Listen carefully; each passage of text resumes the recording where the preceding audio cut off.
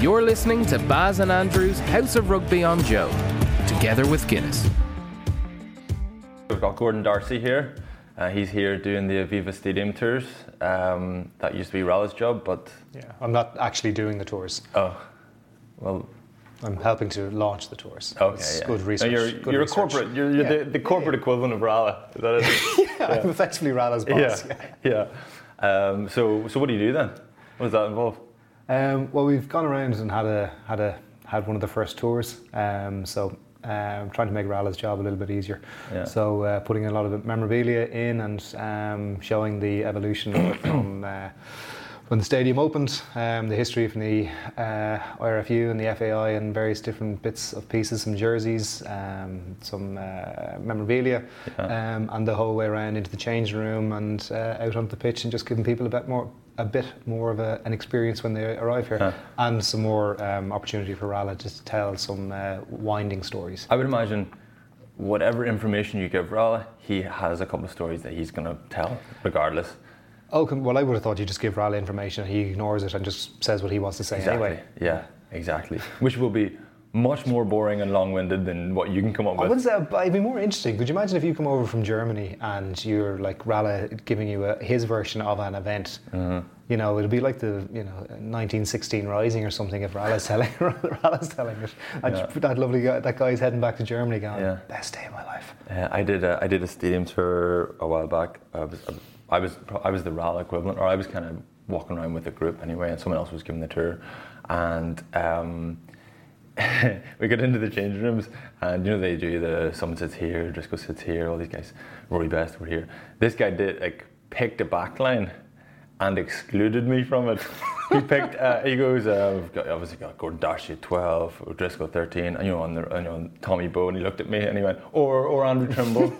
He can play 14. You got the token one. Yeah, I got it. I was an afterthought, very obviously an afterthought. Oh, that's fine. I get that with people. The whole time they see me from behind and they think it's Brian. And they come up and they tip on the shoulder and then turn around, and the look of disappointment when they turn around and it's me. Yeah. And then you get this awkward little moment where they go, I sure signed it anyway. Yeah. Yeah, I actually did exactly that. Drico must be doing something else today, a few boxes down, and I was walking around the whole stadium looking for you, or looking for the setup, and then I walked in on him, but I thought it was you. I thought I just struck gold. And then I just walked out, and it was just an awkward, because obviously then we'll have the chance to catch up and chat, but then it's like, oh sorry, see you in 6 months, Brian, because obviously I don't bump into him that often. Tell me this, we occasionally talk about rugby, but first and foremost, did you see Game of Thrones the other night? Yeah. Well, I didn't stay up. I recorded it. No, and then, blocked out all. There's fans everything. And there's 2 a.m. fans. Like that's too much.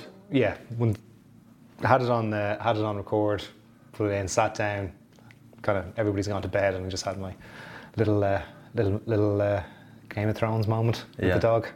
Yeah. Okay. So hold on. Sorry.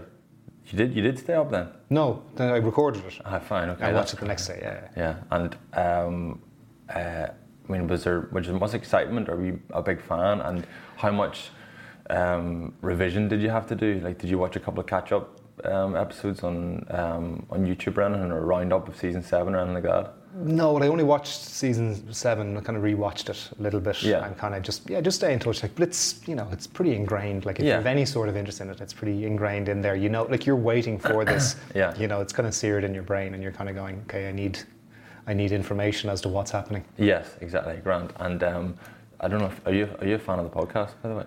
Yeah, huge fan. Huge fan. So you're aware of the theory behind Game of Thrones, and that it's mimicking Irish rugby. I mean, you're familiar with this theory with? Yeah, I am now. Yeah, with the Lannisters, like Leinster rugby being the Lannisters of Irish rugby. It's pretty well known at this stage. It's well documented. It is, yeah. So more specifically, who's the Munster? Well, myself and Barry have fallen out over this a little bit. He wants the Munster to be the Starks. I would like the Starks to be Ulster, But he's given us the Wildlings, and he just shouted louder than me, so now we're the Wildlings. Yeah, that's pretty fair. I'd agree with Ulster being the Wildlings. I'm not sure they get the Starks though. Starks is too noble for Munster, isn't it? No, I think get off your high horse, Munster. You could settle on Connacht for them. No, Connacht or the Ironborn, whatever they call The forgotten about. The forgotten about thing that you just throw them on some ships. Like. Yeah, exactly. Nice. See in a while, nice. Yeah. Well, that could pull Ulster's pants down actually in a couple of weeks' time. Whenever they play them in the playoff game. But no, the Leinster connection is very strong. Nice. We've got Sexto, who's obviously King Joffrey, in that he throws tantrums every now and again. Obviously, Joffrey's tantrums were more significant. When he throws a tantrum, someone dies. Johnny just kicks water bottles and stuff. Yeah, grand, that's fine. Carney, Cersei, the most Lannisterly Lannister there is. Okay. Pure evil. Yeah, that's fair. Obviously, from an Ulster perspective. No biases in this then whatsoever. No, absolutely. No, I'm an objective journalist now. No worries. Yeah. Same way I am, yeah, exactly, yeah. Jamie Lannister. Ooh. Do you know who that is? Jamie Lannister. An important moment at the end of the last episode there. Jamie Lannister left the Lannisters and arrived in Winterfell. Joey Carberry? Jack McGrath. All right. Oh yeah, Joey Carberry works as well. Yeah. Actually, yeah, you're right. Yeah, do you know who you are? Who? Nobody. Bear with me, okay? If you say Jon Snow, you might get a hug. Sorry. You're not Jon Snow. I'm just delighted I feature. Yeah. Bear with me, right? Could you potentially be, like a Tyrion, maybe, really smart, really popular, and you've come to the other side now, and you're a good guy in retirement? No, you're not. Just cut to the chase here. You're not embracing this at all. Tyrion Lannister, no. Who? Tyrion. I don't really have a choice, do I? I've floated the idea with a few guys, and no one wants to be Tyrion. So, would you just do us a solid? Good man, Darth. Yeah. Good man. Anyway, we're contractually obliged to mention rugby at some stage. So yes. European week. What's the story then? Is it just going to be the same old Leinster? Struggling a little bit recently for form. Is it just going to be same old Leinster? Gets the business end and they start winning. Yeah, I hope so.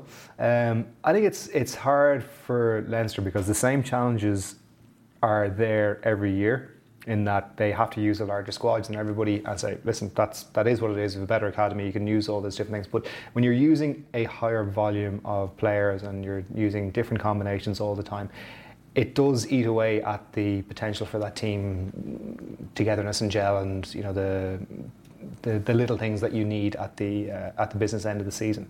So there's one of the things that Leinster challenges they've had this year is the injury toll that they've had to go through. So the back row is decimated, and then Johnny has been, has had his injury struggles. Rob has had his Robbie Henshaw, Ringrose. So there's been an awful lot of injuries this year, which they haven't had to deal with in previous years.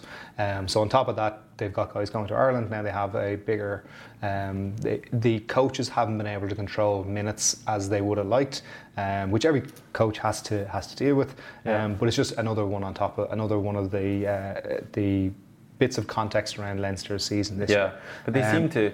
I don't know if there was as many injuries at the start of the season, but there was certainly a lot of rotation. There was a lot of young fellas that that's part of it, and Leinster have to rotate because they have the player management of the national team. I think if you look at this time last year, I think Leinster are ahead in the Pro 14 as to where they were this time last year. They're still in the semi-final. They have a home semi-final, so they've gotten to the same place. Performances may not have been very pursued of what they were last year, but I think there's a bit of context around that, around what the players that they've had. So I think this weekend you're looking at it, you got a really good tight five that's fresh coming back in. Scott Fardy, James Ryan, the 6 front rowers that are really high quality, they're going to be instrumental for Leinster this weekend. And if Leinster get any sort of momentum in the game, I think you get to see Johnny Sexton will just pull the strings as we know he can. How important is Lowe? Well, does he play? Does he start? Yeah. I'm not Is sure. he important enough to start, I suppose? Well, like, this is why you'd never be a coach, right? Like, you sit down, you put all the thought into why you pick James Lowe or why you pick Jamison Gibson Park, and it can go out the window in a second. You can pick James Lowe, you're saying, okay, well, we need him to score tries. Toulouse don't kick the ball and we don't get the ball wide. James Lowe is wasted on the wing, and then Luke McGrath goes down, and you have to bring on a very inexperienced 9 who can't control the tempo of a game. So you can have the best thoughts in behind it, but like there's a huge hindsight bias going to come off the back of this weekend. The prudent approach is what, and we know, and we've probably been the victim of that from a coach, is going with Gibson Park, because he can have the most immediate impact when he comes on, and he can change the tempo of the game if they need to. Yes, but you're talking, in an ideal world, as long as there's no surprises, you're talking 20 minutes impact from someone who has more involvement versus 80 minutes impact as a winger. As I said, like, this is the world doesn't revolve around wingers, Andrew. But listen, as I said, that's why you'd never be a coach. They have erred with the Gibson Park on the bench, and I'd be surprised if they move away from that this weekend. Yeah, okay, and what about the Starks in Coventry? How do you think they'll get on? Yeah, like, there's obviously a big external focus on Saracens this weekend. I think, you and I have been in the dressing room plenty of times, and sometimes stuff is aired and it's dealt with and everybody draws a line in it and you move on, and it can actually pull guys together. But when it's not dealt with, or it's dealt with by the management as opposed to the players, it can cause a little bit of uncertainty in the group. So that's unfortunately hanging over Saracens, and it shouldn't be in the game at all, but it is, and it's there.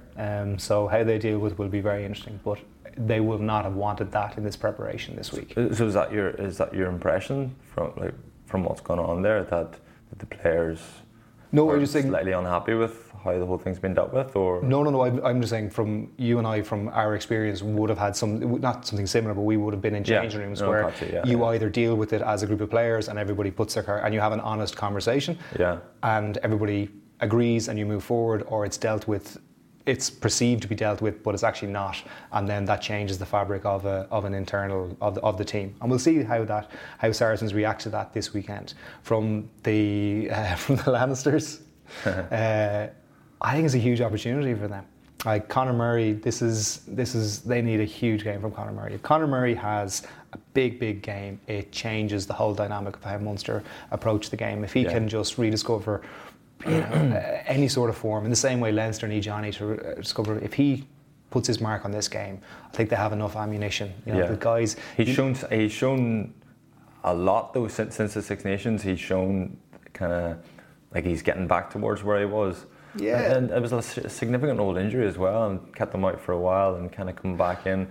He said himself he's never had so much criticism. Yeah, and it's unfair as well, because I think when you look back at the Six Nations, the team didn't click, and then people were looking for reasons as to why it wasn't playing. Yeah. Every position is dependent on the other people around them. So for 9 and 10 to fire, the pack need to be delivering at certain metrics and things like that, and it just didn't click across the board, and we were not able to create momentum from 9 and 10 to get the pack back into positions where they used to be. And it doesn't matter if you are World Player of the Year or if you're the best scrum half in the world. When New Zealand are under the pump and they're, South Africa hold their tight five behind the gain line. Bowden Barrett, Dan Carter, these guys, they're not able to do it either. So I think we just need to sometimes contextualise what's actually happening. So these guys are not, their form is not suddenly imploded. They were just really, really well marshalled as a team during the Six Nations in the vacuum of that tournament. And now we haven't seen Johnny yet, but I fully would back him. I'd be scared not to back him every time he takes the pitch. Yeah. And you've seen Conor Murray, he's just saying, getting a little bit of thing. And this is an opportunity where Munster it's incredibly frustrating. There's that poeticness with Munster and the Champions Cup, that they just seem to rise and something always special seems to happen with them. Yeah. And maybe this is just another one of those chapters in their story. Yeah, it's sickening, isn't it? It is a little bit. You're right. It is a little bit. It's fine. I've won 3 Heineken Cups, so it's fine. Oh no, that's fine for you, isn't it? It's just fine for you. I didn't want to get dragged. You had to go there, didn't you? I kind of had to, a little bit. So obviously, pretty successful, as you've touched on, nice conduit. As you touched on, pretty successful playing career. But when you were playing, Darsh, am I right in saying you didn't get on that well with the media? Like, you kind of hated journalists. No, I didn't. I just you didn't give them much, did you? No, it's not that I didn't give them much, or because now you are one, and that's the irony of the whole situation. Well, I'm not a columnist. I'm a columnist, so I have an opinion. Right. I have an opinion. I'm not a journalist, thankfully. But no, my whole thing with when I was playing was, so I had a very bumpy start to my career. Kind of went up, acted a bit of Jack the Lad, and did all the stupid stuff that I did. Dyed my hair blue, wrote silly things in my boots, and got fat and got rightly so dumped from the national team and nearly lost my Leinster contract. But that was very, very... Who was in charge of Leinster at the time? Mike Ruddock. So this is like 99, 2000, so yeah. You were probably... This is after you were about to go on tour with Ireland in so school. So we nearly went to... I was asked to go on tour with the national team when I was in school. Yeah. Obviously did my leaving cert and then played in the 99 World Cup, but was overweight. Was not a good professional, and nearly I got dropped out of it. But it was very, very well documented by sports people, and rightly so, but it gave me a healthy skepticism of the media. And it's like, okay, and I tried to find a balance then throughout my career of not using the media to promote everything under the sun, and having a reasonable balance from it, and not living my life in a way that I am tied to the media. So then when I had to do media stuff, I could be quite forthright with my opinion and saying, okay, I don't want to discuss that, or I think that's a silly question, so I'm not answering it. And was quite and that was obviously a frustration from media, and then I kind of maybe got a reputation of not liking them, but it wasn't. It was just there. I'm not obligated to do anything here that I don't necessarily have to. Yeah, no, you suited yourself, which is fair enough, obviously. So I think a lot of lads would find that if you maybe let your guard down a little bit, then if someone maybe takes advantage of that or just publishes a headline that isn't I'm kind of the other thing, on the other way of it. If you're trying to portray an agenda, you're more likely to trip yourself up. So if you're actually not honest around it, I think there's certain things you have to be wary of. There's certain topics that are very sensitive, and world rugby, domestic. There's lots of things that you need to be careful around what you comment on. Yeah. Prime examples of what not to do. But I think if you're trying to, as long as you're honest and I don't think you ever have to worry about what you're saying. But you need to be confident enough to stand over what you're saying as well. And then how do you find that kind of with that backdrop? Kind of you going into, obviously you're not a journalist technically, economist. But is it nice to still have a hand in rugby, to still be involved a little bit, to not be just go like cold turkey? Yeah, I don't think you play for 18 years. Like, how many years did you play for? Probably 14. 14, Yeah. It's a big chunk of your life. Still good, like 14 years. Yeah, it's good, really good. But it's such a big chunk of your life. Yeah. It'd be such a shame to just move on from it.